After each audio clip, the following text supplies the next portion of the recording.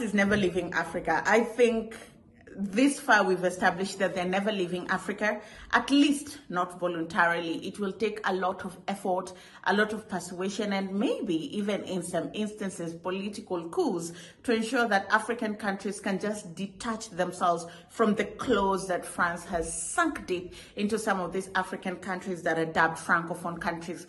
And Dr. Arikana Chihombori doesn't mince her words. Like, when she tells you some of the things that France continues to do in Francophone countries, you'll be shocked.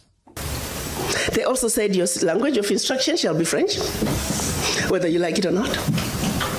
France will have military presence in your country, that your military can only be trained by France, that you can only buy military equipment from France, that you cannot have any military alliance with your neighbor, and that in the event of war, your allegiance is only to France. France said, you see, you monkeys, you don't know how to manage your money.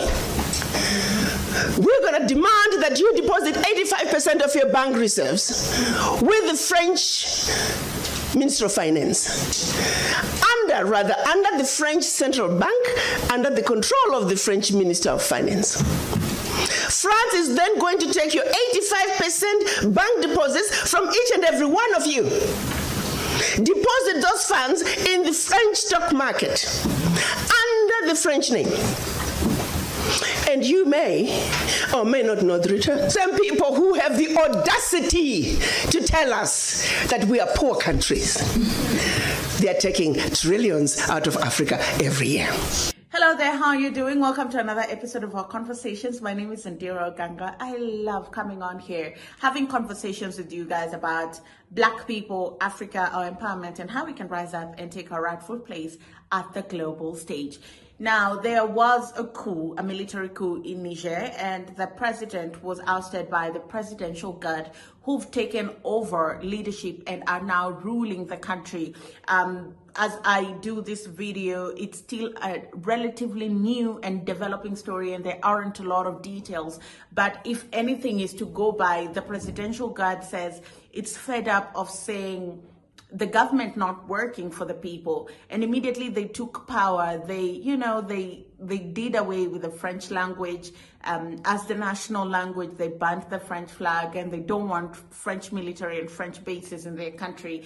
And this just speaks volume. It's like some of these countries are beginning to realize, and this is not to excuse any military coup, but some of these countries are beginning to realize that France sort of has a chokehold on them, and it's going to take a little bit more than just conversation to get France to leave some of these countries.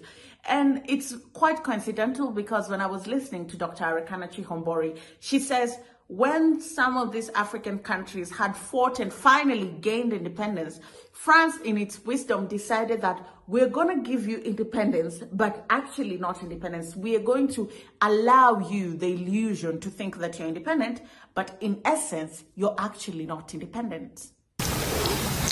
One other thing that France did between 1958 and 1961, in the name of giving us our independence as African countries, France forced the Francophone, and I hate that terminology. There is no such thing as Francophone, Anglophone. They made it up. But for the purposes of communication, I will use that. 14 of those countries, they said, in order for you to get your independence from us, you must sign this document. You thought they could have found a better name for the document. The document was called the Pact for the Continuation. I repeat, the Pact for the Continuation of Colonization. We are talking about giving you independence, but sign this pact for the continuation of colonization in a different format. And I'm going to highlight some of those issues that they said you must agree to if you are going to be independent. Hello.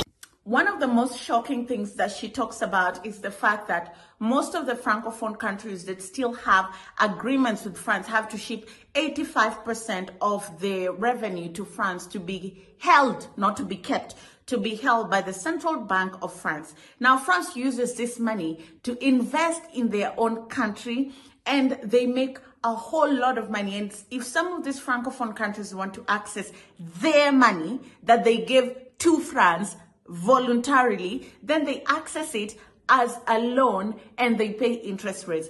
Please tell me if this is not modern day colonialism and just modern day economic abuse. It's almost like Africans and the African natural resources are working, and instead of these people just coming and looting them directly, they're looting from you indirectly, because all the money that you make in your country, you ship to their country, and they use that money to invest in their country. The returns are being used to grow that country. And when you want access to your money, they give it back to you as a loan. Please tell me if in any world this makes sense. Tell me if it was happening in any other country, all the global superpowers would have ever allowed for that to happen. But it happens to these countries because they're Africans and nobody cares to speak out and stand up for some of these African countries. First, France said, you see, you monkeys, you don't know how to manage your money. We're going to demand that you deposit 85% of your bank reserves with the French Minister of Finance, under the French Central Bank, under the control of the French Minister of Finance. France is then going to take your 85% bank deposits from each and every one of you. Deposit those funds in the French stock market under the French name. And you may or may not know the returns. Today, as we speak, the latest figures are saying for every 14 billion that France invests in the stock market from Africa, they are realizing upwards of 300 billion in return. Every year in, year out, because of these deposits from the African countries, France is taking out of Africa over $500 billion. Now figure it out. For every 14 billion, the returns on the investment are over 300 billion, and they are taking over 500 billion. So in actuality, France is taking out of Africa trillions of dollars year in and year out from us poor people, Africans. Back to the pact. So should you want to access some of your money that you have deposited with France, you have to submit your country's financial returns. And if approved, you get to get it as a loan. You can only access up to 20% of your money year in, year out as a loan at commercial interest rates. Your own money. As if that is not enough, all the mineral resources that are owned and are found in some of these Francophone countries indirectly belong to France, because French companies have rights to do whatever it is with those minerals, and whatever residue is left that French countries are not interested in, then that is what is left for these Africans. Don't even get me started about the currency. It's France that prints currencies for some of these Francophone countries. So should France ever one day wake up and say we don't have printing ink, then these countries will be cashed up. They won't have money going into their country because it's not even being printed in those countries, you know, and it just begs a lot of questions. It's like somebody holds the keys to your economic freedom and nothing at all will happen because nobody is holding France accountable for some of the things that it's doing. That all your minerals discovered, yet to be discovered, all your oil discovered, yet to be discovered, France and French companies have the first right of refusal. If there's anything left over that the French companies do not want, your people might have. To this day. They said you will only use the currency that we created for you because you're special Africans. We call it the CFA. There was the Central African CFA and the Western African CFA, same animal. And that France is the only one that can print it for you. 1958. Fast forward. They're still printing it for us. And if you start misbehaving, they just stop printing your money. And your country's in trouble. All across across West Africa, when we've seen coups in some of the Francophone countries, the first thing that the military always says is they want France out.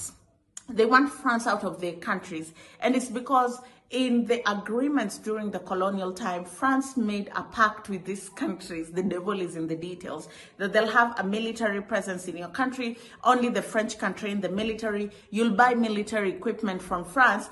And should France ever feel that their interest in that country, an independent sovereign country, are threatened, then France have the right to invade you.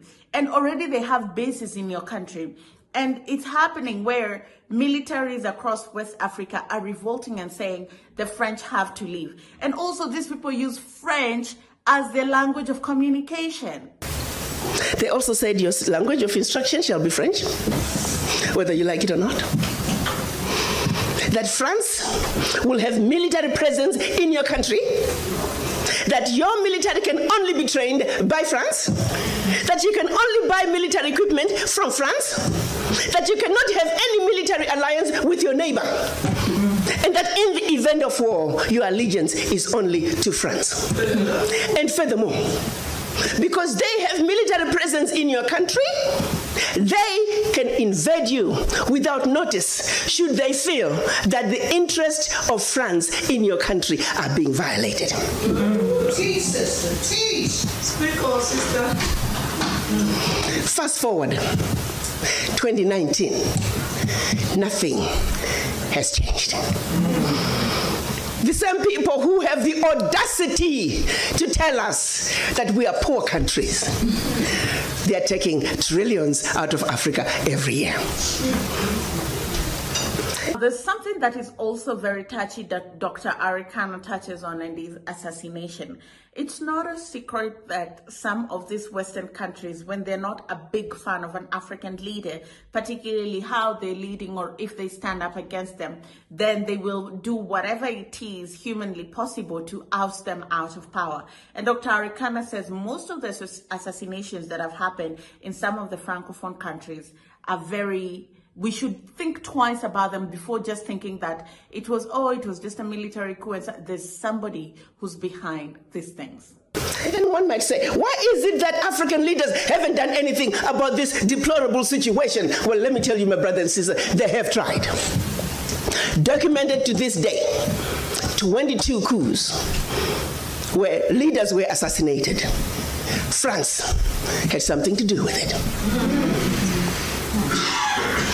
The first 7, when they decided they were pulling out of the CFA and that they're going to print their own money, they were assassinated. Every time an African leader has tried to do what's best for their country, they were assassinated. Majority of them aided by France. It's a known fact. And then others, they were just mercenaries who felt that when there was a natural resource discovered in one country, they wanted to create a coup. So while the country is thrown into a civil war, they're siphoning the natural resource. We know of one particular story that had we not known about it, it would have been, oh, there we go again, the Africans. In about 25 years ago, a group of young, rich, white kids. Thank you very much for watching. Let me know what you think, and I'll see you again in the next.